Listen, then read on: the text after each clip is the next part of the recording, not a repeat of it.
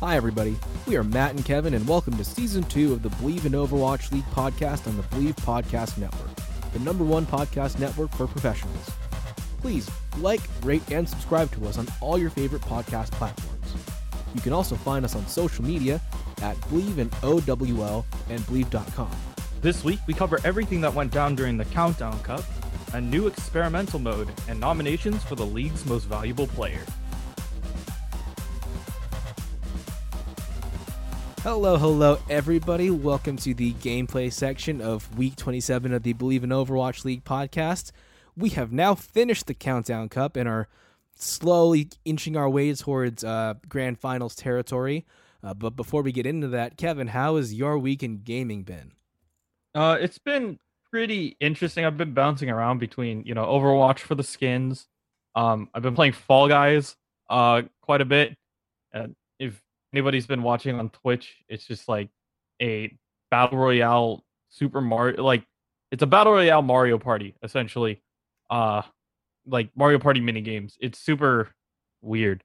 But yeah, I've been doing that. I've also been playing a lot of Pokemon in my downtime, and still dabbling in Valorant. How about you? I beat Tsushima finally. There we go. No spoilers, but towards the end, it kind of got a little boring because for me, it's it's so easy to get everything very early on in Tsushima. So there's by the end, if you've done everything, I don't feel like there's a lot of incentive to keep playing or to replay it. On top of me just being annoyed by having to literally ride everywhere to clear the map and get rid of that fog, which I had to do it. There's resources literally everywhere. So by the final third of the game, I already had all the armor, all fully upgraded, and all of the skill tree unlocked. I was reading an article this morning. It's 10 things to do in Ghost of Tsushima after you've beaten the game. And one of them was beat the side quests, and another one was upgrade all of Jin's skill trees. And it's that's very bold of you to assume that as a gamer, I didn't do that before doing the main quest. Gamers don't like doing the main quest until they absolutely have to. Yeah, it's very much like that anime Cautious Hero, if anybody's seen that. Essentially, it's just leveling up to know that you can for sure beat the boss. They take it to an extreme where he's just constantly grinding, and he takes on the first boss, and he's level 99, and he's got 99 regen potions, and he's just one-shotting everything, and he's all right, I'm glad that I didn't get hurt there. And you're it's one punch. Okay. Yeah, it's pretty much grinding so hard that you become Saitama, and just that's how the game is. I haven't touched Tsushima in a while. I don't know why I haven't. I really want to. Yeah. It's just it's beautiful. I love the story, but it just gets so easy. It's there's literally supplies everywhere. You don't need to hoard supplies I did. Towards the end, it's there's bamboo and yew trees everywhere and leather everywhere, and it's I don't need you. I can't carry anymore. I feel that was that was one of the failures, I think, of the dev team, is that it's too easy to get everything super early on. So there's nothing to do at the end except finish the story. It's a beautiful game. It's a great story. I really enjoyed playing it. It's just things to think about for the sequel, which will inevitably come. On PS5. On PS5, definitely. Yeah, this is the last PS4 exclusive game, so PS5 we're going to have to wait for. Oh, speaking of the main story thing, my friend Aaron has played Skyrim I don't know how many times now, and this was the first time in her playthrough that she's ever even touched the main story. Yeah. We gamers do not like doing the main story. It's one of those things. It's where sometimes the side quests are just, it is the story now. Yeah. The main story, even to progress life in general, sometimes you just gotta do side quests. I feel right now, at least we're in Rona, there's a lot of stuff going on, but this is just a big side quest. This is our DLC side quest that no one asked for but was free anyway. Yeah, this was the free DLC, the stay at home DLC. we didn't ask for this. It's not helping us towards our main goal of, whatever you wanted to do in your career. Unless your main career was to stay at home and not do much. Or you work from home. I mean, that's probably another way. But honestly, it's essentially like we're playing the DLC. We're playing side quests. I would not be reading a lot if I wasn't like at work. Yeah. I wouldn't be playing, Pokemon or playing video games a lot if I was still at work. But yeah, we're all playing a side quest right now. We're all grinding so that by the time that we get back to the main quest, we're gonna be overpowered and one-shotting everything. Oh yeah. A thing on the side quest thing that I'm like really excited for is like I've read from Cyberpunk, which I'm like super super stoked to play this game, that like you don't even ever have to touch the main story. Like you can beat the game and like if you just do side quests, that becomes the main game and then your ending will change depending on what you do. So that's super interesting that like it's dynamic in a game. Yeah.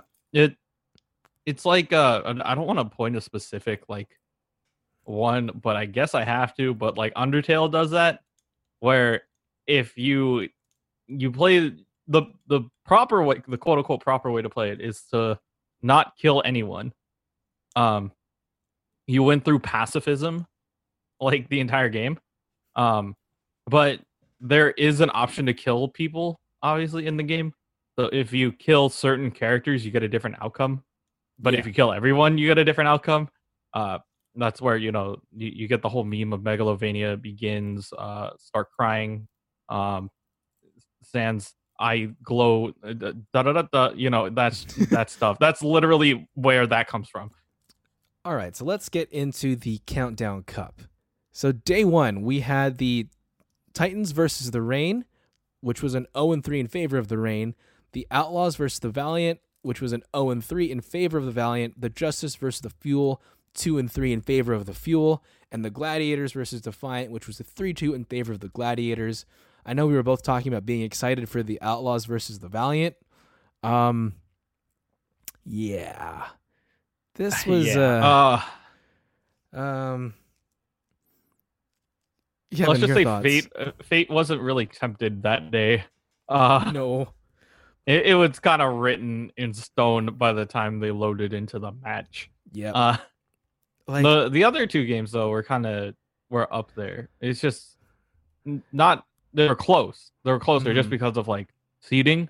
But like I was expecting the Outlaws Valiant game to get more intense than it was. Yeah, I mean it was just I've realized now that I'm more just a fan of Dante and Linkser and not really a fan of the Outlaws. I've realized just by watching this. The Outlaws just were not playing well at all. Like you look at Numbani, they kind of did everything wrong. They kept forcing that high ground. They kept switching their composition, so you never got really any good momentum. You didn't really get any ults that you could use because you're switching like literally every death. And so it was just a really easy walk for the Valiant to win, and that's pretty much it's pretty much the tale of it. The Valiant were just stronger. They put in more damage. They were able to counter whatever the Outlaws were doing, and it was kind of a whimper. These teams are, very back and forth with each other. I'm fine with it. I like that level of competition, but I do agree with what you say about like liking certain players versus, liking the org itself. It happens all the time, at least for me in like Dota. There's players that I really respect and I'd follow them to whatever team they go to. Like regardless of if the team works for them or not. Right. So I feel like it's the same way in the league right now. Like they're tied to certain teams just because of their contracts. But, if let's just say if there was like a blockbuster deal where like Dante and Linkser get traded off to some other place for a new up and coming like, DPS core, you probably end up following that team instead just because you want to see Dante and Linkser play together again. I think that I think they need to get out of this team while they still have careers ahead of them. I think they're too good for the Outlaws. Like they could do some real damage on a higher tier team. Like Linkster is still one of the best snipers in the game. Dante is a god on the Sombra, and like he's still really good on the Tracer. They need to. I think for the better of their career, if they really still want to play this game, they should move after the season. Like it'll suck for the Outlaws, but it's best for those two players to get somewhere where they're actually going to be utilized to the best of their ability. If they were to be moved on to a different squad or a different, place, where would you want to see them land? Like, with what team and with what like background do you think that they would actually do okay in? I kind of want just to go to Philly, just so Philly can win something. Mm-hmm. I don't think. I think a lot of. I don't know which team would really fit them though. Is the thing, because like all the top teams are doing fine right now, and all the lower tier teams, like the problem isn't their DPS. Their problem is their tanks and their healers. Mm-hmm. So, I mean, next season, if there's a team that like has really awful DPS, but their tank line is solid and their healers are keeping them alive, that's where I'd want them to go. Because right now, like Hydration is still learning how to be a main tank, and he's doing a fine job at it for a middle tier team, I guess, like having just learning it right now. But he's making a lot of decisions that, like, when Linkster's on the field, like, are hurting Linkster. Like, Linkster's really good with the long range snipers, so he needs like a shield to protect him. Whereas then Hydration goes Hammond and leaves him alone, so Linkster can't do anything, which means Dante can't get the cleanup kills and the Outlaws fall apart. Yeah, it's just tough to figure out. Like, to balance a team is honestly one of the hardest things to do in Overwatch. Yeah. Everybody wants to be a DPS player. Everybody wants their name in the kill feed. And that's kind of how it is. But honestly, like when it comes to Overwatch itself, like it's a matter of figuring out how to build a good team and a good core. I mean, my dream team honestly would be to have like that core with like a bunch of people who aren't being picked up or aren't being played a lot. So like, I would hate for this to happen, but like, let's just say if the Boston Uprising actually decide to actually get their shit together, they pick up like Dante Linkster, they take Super off of the SF Shock, they take they recruit Space off of the Gladiators just because like he's doing well, but he would want to play with Super at that high level, and Dante and Super have a really good chemistry already. Yeah.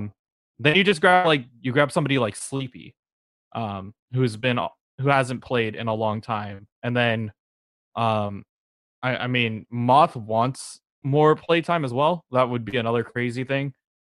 It's literally like SF Shock 2.0. But like the I guess the best way to say it is like it's the American San Francisco Shock. And then like the SF Shock right now has like a whole bunch of, like really solid Korean players, but like how often do we see, Super or Moth play now? Not very often. Exactly. So like if they wanted to get more playtime, I wouldn't mind seeing a team just be like, you know what? Just grab these guys, put them back on a team. Let's just make it all work together. And I could see that happening. If they wanted to do that, it would have to be a pretty in-depth team. I would like to see what they decide to pull out there though. So day 2. Now we have the APAC region also in the mix. So we had the Spitfire versus the Hunters, which was 0-3 in favor of the Hunters. The Dynasty versus the Spark was a 2-3 in favor of the Spark. The NYXL beat the Charge 3-2. The Fuel versus the Shock took that one, or the Shock took that one 0-3. No surprise. The Gladiators versus the Fusion was a 0-3. The Rain versus the Mayhem was another 0-3 in favor of the Mayhem. And the Valiant versus the Eternal was a 1-3 in favor of the Eternal. I saw NYXL v Charge. And yeah, that's all I saw that day. I think that was the only one that was moderately interesting for me because the Charge did win the summer showdown.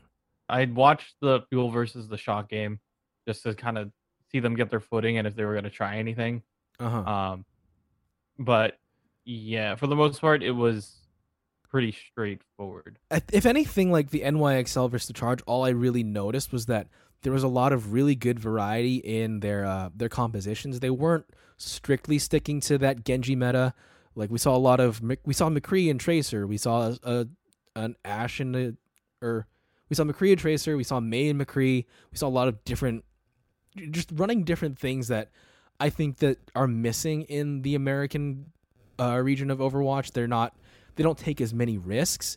I think what won it for the NYXL was just they were more aggressive than the Charge, and they just from the virtue of that they were able to control the pace a little bit better. And also Haxall on Genji was monster. The way how I look at this is I know that they were actually referencing towards it during I think it was the Gladiators Fusion match.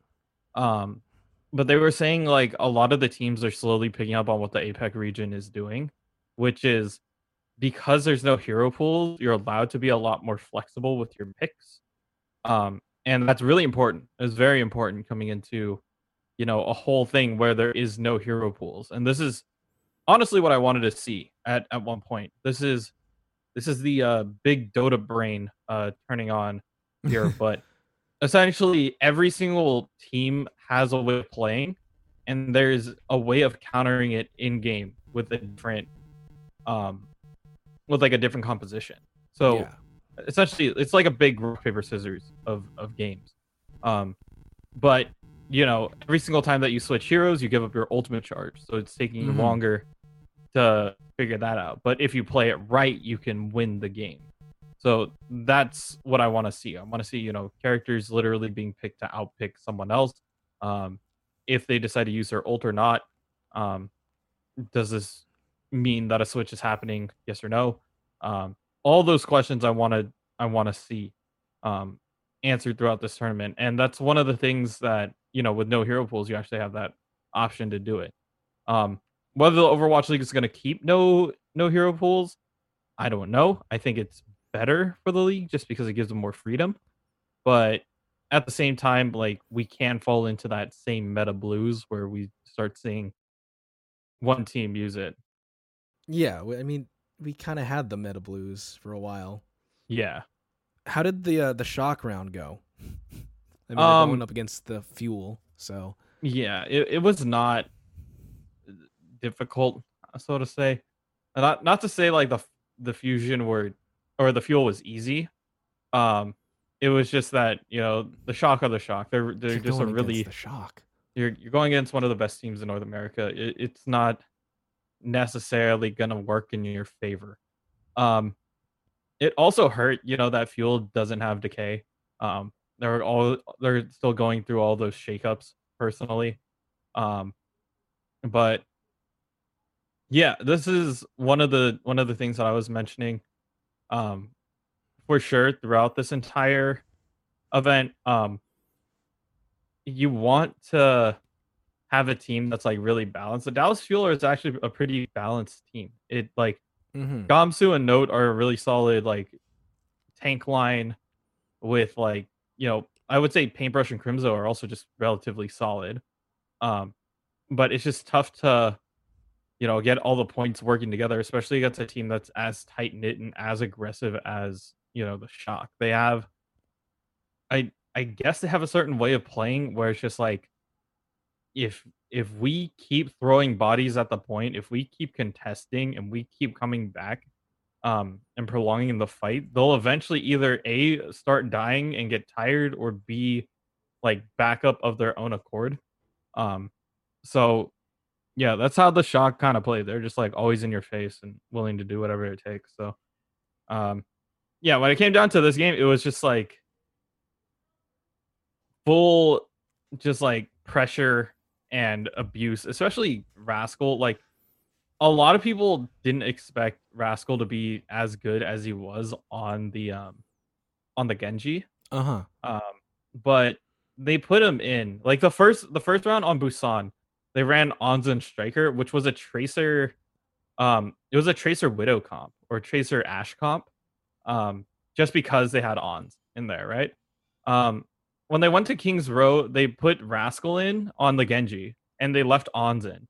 So they kept the long distance Ash game, but they kept it with the damage of Genji. So this is like a typical build in. And then they swap out Ons on the third round and they put in Striker so that they go full dive. So you're Yeah. just like it's just knowing what pieces you want in the match and then being able to put them in when you need them is something that it's bench depth that the San Francisco Shock have that really puts them over other teams. Bench depth is huge, and in a lot of these top teams in the game, they're the ones with the bench depth are the ones who are winning. Exactly. And that's honestly like it was a huge discussion at the beginning of the Overwatch League that I was talking with a lot of, even with Andy Miller when I was sitting down with him. It's like when you were building a team, do you want to build teams that have, that are built tall, essentially like they have a lot of character variety, um, and like, or no, they're specialized. Essentially, like if you build tall, they're all specialized at a certain thing. But then you have a more expensive roster because you're paying people to play one character. Or do you look for wide, where it's like you buy players according to their hero pool and how efficient they can play said hero pool. Um, they might not be the best in the world of said hero pool, but they have that flexibility. Like what is more like valuable to a team, right? Mm-hmm. And it's always a tough decision. Because you want players who can play anything when you need them to play it. But at the same time, like you want the best in the world. You want the best player of that caliber in the world on your team. Um, but if there are one trick, it makes it harder to build a team, especially when the meta shifts or something like that. So when I was talking with like Andy, it was pretty tough to say that um he wanted to build a team that was a bit of both. It has the best players who are flexible. So the best flexible players are the players who Uh huh. will make the team. Because let's say, I mean, and then you get the best, most flexible player in the game with Rascal, right? Like he's willing to play anything. You just give him a week and he'll figure out a character. Like you can put him in like Smash Bros. Give him a week and he'll be like top 10. Like he's one of those guys who will sit down and figure out how a character works. Um, but yeah, it's one of those things. Like you want people who are flexible enough to play like certain characters to a high caliber, but have your team have a backup if they need somebody who is even better at that role, or you need somebody to double up on a role. You have that as an option. At this point, is there really any way that, um, aside from just like losing a game, is there any way that the San Francisco Shock can kind of lose their place at the top of the league? Do you think? I mean, I don't think so. Honestly, I give all praise to Krusty. The way how he composed this team was insane. And he just knew the pieces that he needed in order to make this team work. Mm-hmm. Um, so it comes down to knowing your personnel and being able to get them to come to your team and play and have the faith that they're going to perform well. All right. Yeah. I was listening to some of the coverage that the casters were talking about. It's like season one, no one really paid attention to the San Francisco Shock, and they're just like, just wait for season two. We'll be ready, and they were. Yeah, it was a big change. Like we started out with Harsha um as our head coach, and Harsha he eventually became the coach of the Vancouver Titans. Um when they working on it. And that was, a secondary rivalry if you really wanted to pick that up. Um but essentially during the middle of season 1, um like they picked up Krusty in the middle of it, and he was like recently laid off of the Boston Uprising. And so when the Shock picked them up, people were like, "Oh, okay, well, have okay talent. It's gonna be interesting." But I mean, they signed Sinatra early to the entire league, so they knew that they were gonna have that talent. And then even so, they just needed somebody who knew the league enough to surround him with the perfect pieces to make it happen.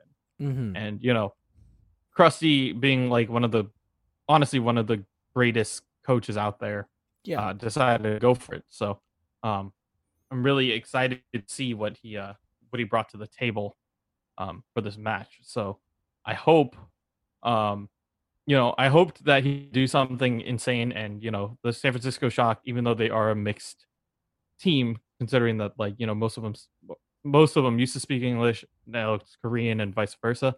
Mm-hmm. Um, it's harder to bring a team together like that, but just knowing that your team is operating in a way that's almost like a hive mind, they know how to play together well enough. Right. Okay, so let's move on to the finale, day 3. Day 3 for the American region was the Mayhem versus the Shock and the Fusion versus the Eternal.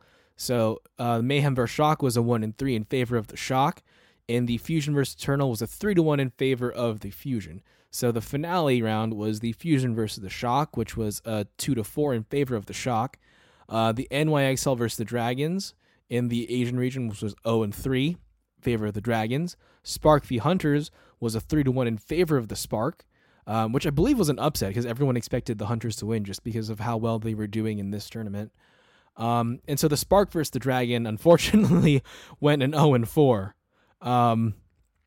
It's kind of embarrassing for the Spark.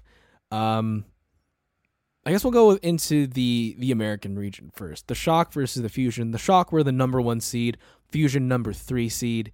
This one went 2-4, so it wasn't a blowout by any means. It's just I feel really, really bad for the Fusion. Like we've said it before, they're always the bridesmaid, never the bride. They were able to take 2 maps off the San Francisco Shock, but just the Shock was still such an amazing team. And I think one of the more curious things about this matchup was that they didn't play Carpe at all. Like Carpe is an MVP candidate, and they benched him the entire time. Yeah, that was one thing that I personally didn't understand. Like Carpe is an insane player, right? Like I understand that he might not get the hit scan looks that he needs during this meta. But if you're gonna run Ashe, you might as well throw Carpe in there. If you're gonna play him against on certain maps, especially like King's Row or even Busan that has really long map lines, you can really utilize that to your fullest advantage. But it's really it was a really weird match for me. I was obviously rooting for the Shock. I'm from San Francisco, so it's in my blood. But watching this match was one of the things where I was also asking, where is your MVP? Not like a taunting, where's your MVP now? Where is he? Where is he? Where's the kid who put your team on the map? This entire time, they decided, oh, we'll run Ivy and Hisu the entire game, right? Where was Carpe and where was EQO? Where were your 2 people who got you to the finals the year before? I mean, they're the ones who started this Genji meta pretty much. Yeah, and you're deciding now that they don't have the guts or the skill set to really take it home for you. It's kind of weird, honestly. I would rather have, you would expect the team to bring in the big guns during these ones in particular. But there's a lot of players who, once again, I think that there's a lot of players that are sitting on the bench that teams aren't using. That if I were to create the Tokyo Drifters, I would have literally people to pick from. If I could steal, not steal, but if I could people out of their contracts and onto a better team. Um, like obviously Carpe EQO. You have Carpe EQO, Dante, Linkser. Uh, you take Super Space Moth. Um, just like a really solid crew. You put them together, and you have a super team essentially out of players who have been benched the entire year. Um, and that's pretty much the caliber of literally like the overall league in general. There's just like so many players out there. It's just kind of tough to figure out where they're at. Um, but yeah, there's another thing that I want to point out. If you look at the rosters throughout the entire match as well, the Fusion literally sat with their full six, and they called it. We're gonna play these six. This is gonna be our six that we're gonna play with. Um, but then like the Shock are willing to switch it up because they know that they have personnel. Um, and later on, especially in games like that get down to the wire, there are things that I want to specifically point out. Um, Player fatigue is something that takes a heavy toll if you don't pay attention to it. Like, Yeah. consider day three. Day three, the entirety, by the way, you had to go through your semifinals match and the finals match, right? Yeah. They had a 3-1 against the Eternal with the same roster. So you're essentially playing. So you're expecting this team to win 7 games in one day with the same people, like pretty much the entire day. Like, okay, except for Nepal. I guess Nepal versus the Paris Eternal, they play Carpe once, and that's it. Like, that was it. That's like the only look that they gave him. Him and Poco were in. And then for the rest of the day, they ran the same lineup. No breathing room. No, Yeah. like, I guess it's because the Nepal was an 0-2 in favor of the Paris Eternal that they were like, all right, well, you know what, Carpe, Poco, you're not working. We'll just do what works. But like, honestly, like, you never know. You could have used them during these last matches. Your players wouldn't have been fatigued going up against a fresh Shock. Considering that like every single round, they essentially put in subs. They subbed out certain people.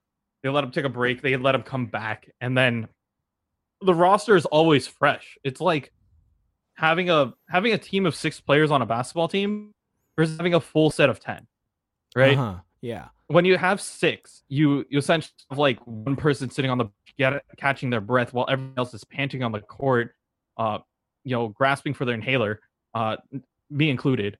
But like you have that whole thing going on, versus like an entire team. Have subs, you could be like, okay, yeah, you two rest. We put in these two. We'll give you guys like 5 minutes to rest. We'll sub them back out. You come back in. You guys are gonna be fresh.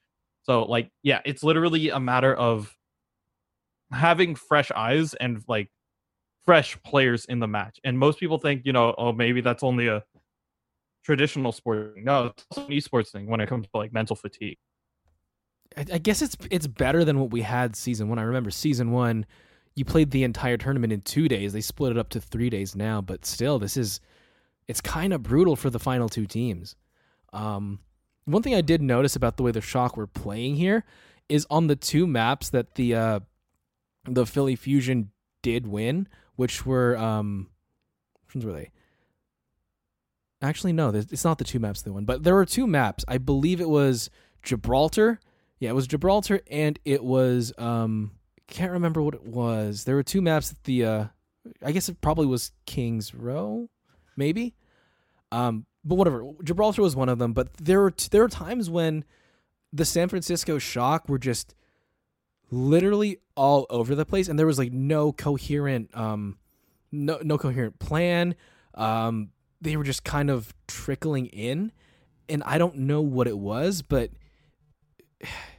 what was it? This possibly that the Shock were just feeling like, since they're on a roll, since they are the San Francisco Shock, like they kind of just took for granted that they are the Shock and that they could win this no problem. Like did you notice that? Yeah, I did point that out. At least in my own like head when I was watching this game.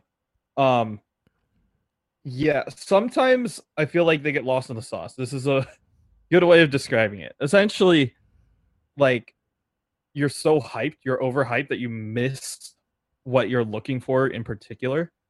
Which is that focus fire. You're like, oh yeah, we're essentially like overconfident is what's killing them. Uh, Mm-hmm. on Gibraltar, it was hyper aggression. They went in too hard and they got caught out. Um, that is, it is a style of the Shock where they just like kind of go in and do their own thing, but like especially against a Philadelphia Fusion team, you want to go in cleanly, execute, back up, heal up, go again. Like that's how you play dive. Um and the fact that they couldn't even get it past the first point was pretty rough, honestly.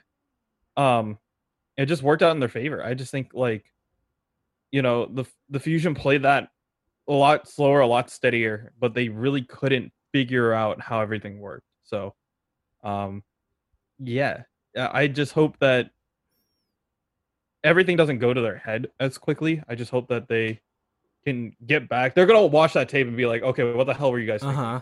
Like, they're gonna like Krusty's gonna pull out the belt. Like what are you guys thinking? Like, honestly, it's some of those like silly mistakes that could cost you a championship. Um, like if they won that, it would have been over by Oasis. Like, but Mm-hmm. because they slipped up a little bit, they had to take it to a full map 6 and play Numbani. So where that one was that match was kind of a closer one, but the Spark v Dragons was not close at all. The Dragons Yeah. won that 4-0. This was not a championship caliber match in any sense of the word. It felt like just like another game where the Dragons were winning. It's sad that we can't have that cross play yet. But I feel like the Dragons versus the Shock going to be like an insane match if we ever get it. Um, just because the teams play in a very high level to each other. Um, it was kind of fun to see Architect play a little bit more, but at the same time, like these teams, especially when playing against a team like the Dragons, they are organized, they are doing exactly what they need to do. Um, it it was just difficult to watch sometimes. It was just so fast. Yeah. Like the Dragons are just so strong. Like the Spark woke up in the last two maps, kind of. Volskaya there was around two on the attacks. So same thing on Route 66, but it's just waking up halfway through against a team like the Shanghai Dragons is not going to do anything for you, because if you start playing harder, they start playing harder, and you've just shot yourself in the foot by like not really contesting them the first two maps. Exactly. Like the Spark have got to find some way to make it click faster for them.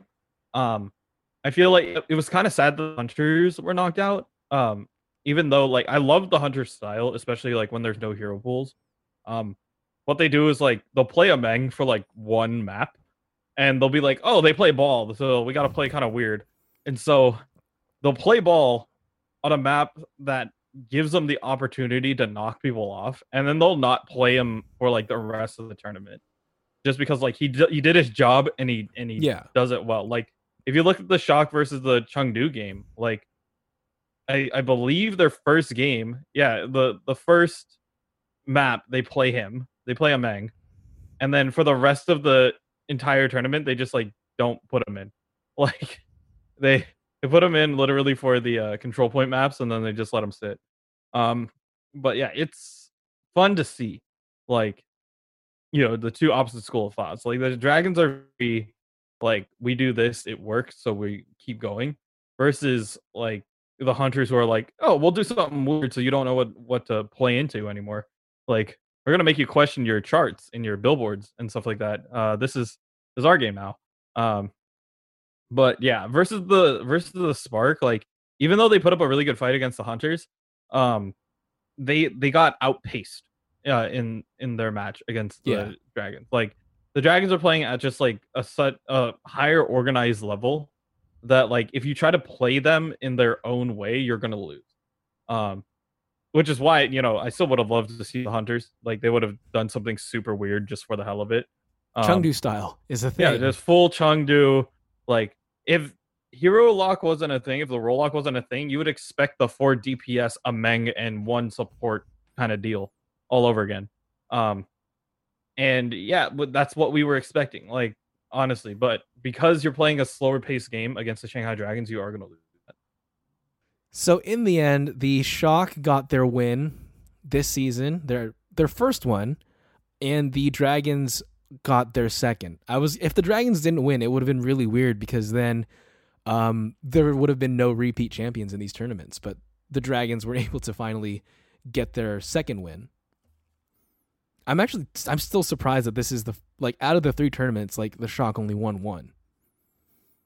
Yeah, like we once again like got destroyed throughout the other 2 tournaments.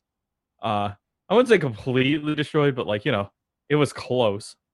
Melee we came in second, and same thing with the Summer Showdown. We just lost to that Genji meta pretty hard in semifinals. So yeah, it's kind of interesting that we're there, but like we've always been competing, which is one thing that like I love about the Shock. Like they're always consistently top 4.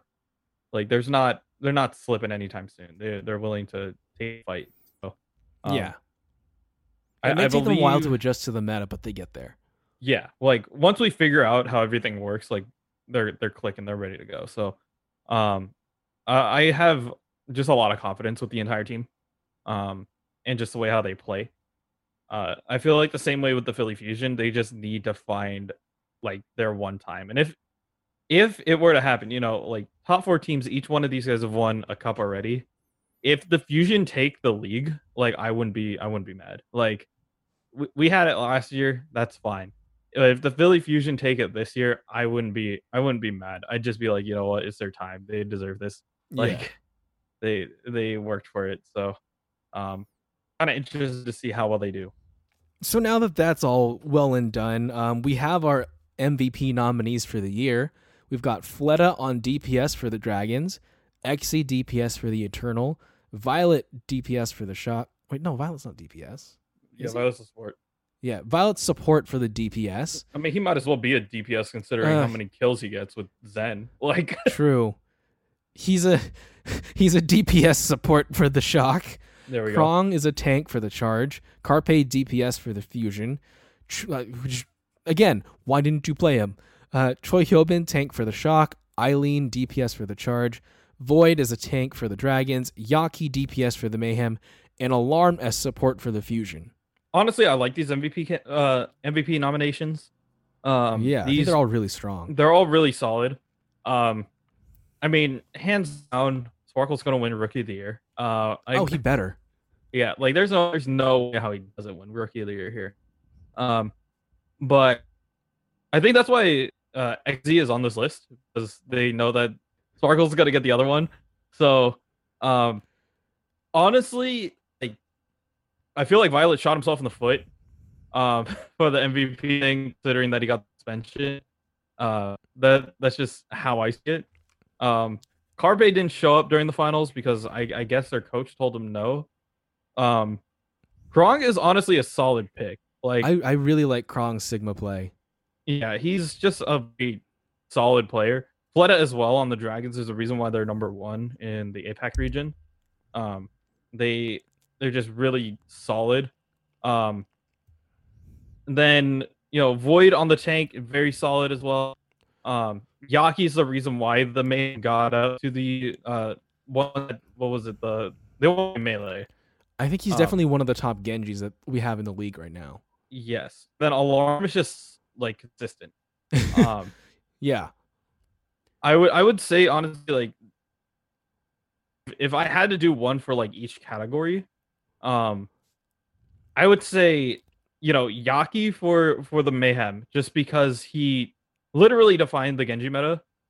Besides like EQO, but like Yaki was the one who made it work. Mm-hmm. Besides, Sparkle, but he's not on this list. So I mean, there's a Yaki did reason it why. before Sparkle, I think. And then Exactly. Sparkle Like, came in and but then showed him how it was really done. yeah. For tanks wise, I have to give it a Choi. I mean, he's just consistent. Like, there's things that like people look at in terms of stat and numbers, and one of the stats that Choi has is like kills off of accretion hits. So every single time, it's like almost like 1-to-1. Like every single time that Choi lands a rock, whoever he rocks gets killed immediately. Like, it's pretty insane. Um, but like him himself might not get a lot of like damage numbers up, but just the conversion off of accretions is really important for the team. And Choi is like one of the best at winning those. So I have to give him that. And then the only other support on this list besides Violet is Alarm. So Alarm has to get it. I think Violet I know Violet has done a lot in terms of like just pure damage and the way how it works, but I don't think he's gonna get MVP votes. Uh that's just a Mhm. personal thing at this point. Um but I think, honestly, I think Choi can win it. I could see Fleta winning it as well. It really does come down to how people decide to vote Yeah. and really how it plays out that way. I'm leaning between Krong and Choi just because they're both so dominant whenever they're playing their roles. And then between Fleta and probably Yaki, just because they're just so memorable on the games that they play, and it's the technique is so good.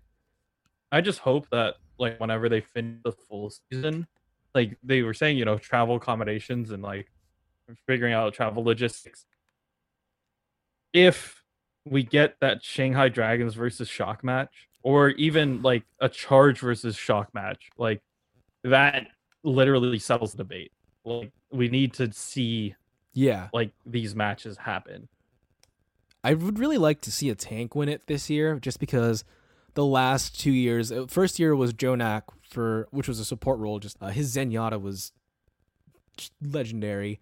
We had Sinatra last year, DPS. He could pretty much play anything. And this year it'd be nice to see a tank just to round out all of that. Like, obviously, wouldn't want to give it to a tank just because trying to give it to a tank, but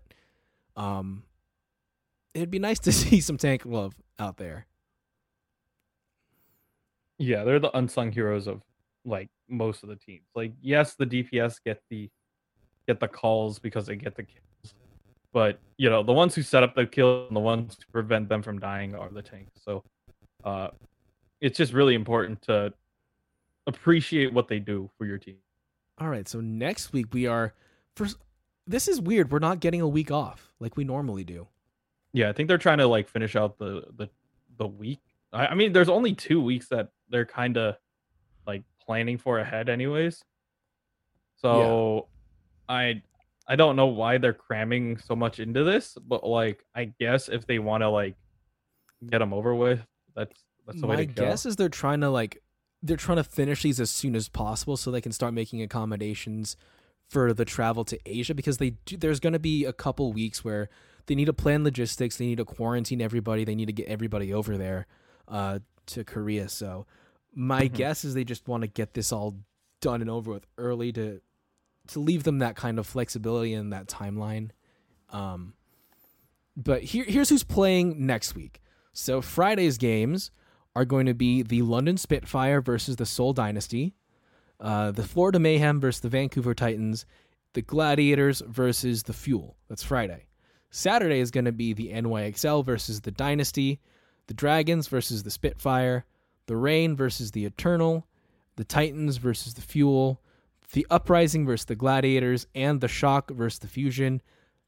Hopefully, I'm hoping that's going to be a good matchup. That I'm hoping for a revenge match for the Fusion, but you're going up against the San Francisco Shock, so fingers crossed.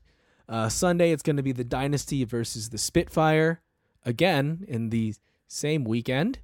The Shock are going to go against the Defiant, the Mayhem are going to hit the Valiant, and the Titans are going to match up against the Rain.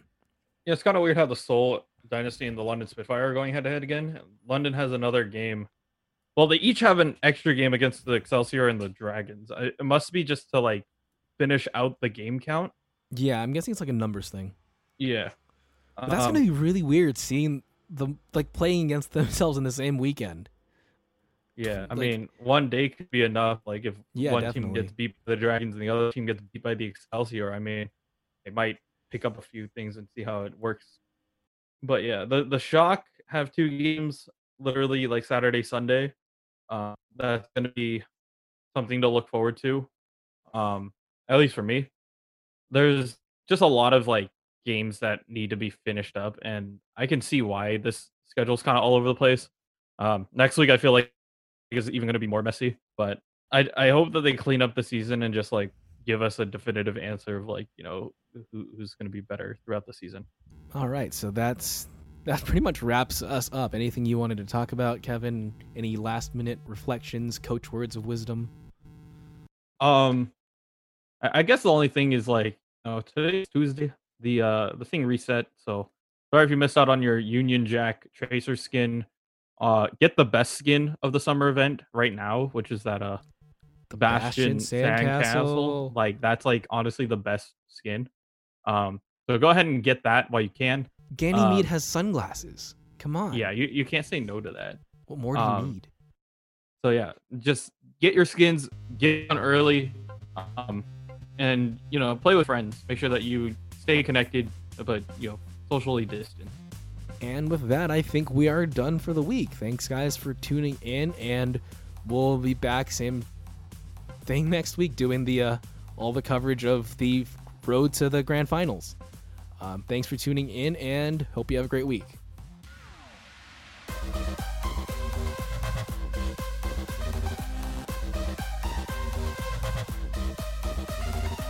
Next week, we look at the matchups leading into the grand finals, plus more news from the world of Overwatch. Thanks for listening to this week's episode. If you like what you hear, please like, rate, and subscribe to us on all your favorite podcast platforms, and follow us on all social media at Believe in OWL. Questions or comments? Please send us an email at believeinowl@gmail.com. If you'd like to advertise with our show, please contact our network at Believe.com.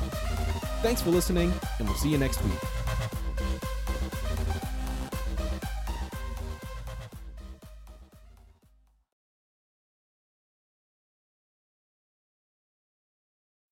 When you need mealtime inspiration, it's worth shopping Kroger, where you'll find over 30,000 mouth-watering choices that excite your inner foodie. And no matter what tasty choice you make, you'll enjoy our everyday low prices, plus extra ways to save, like digital coupons worth over $600 each week. You can also save up to $1 off per gallon at the pump with fuel points. More savings and more inspiring flavors make shopping Kroger worth it every time. Kroger, fresh for everyone. Fuel restrictions apply.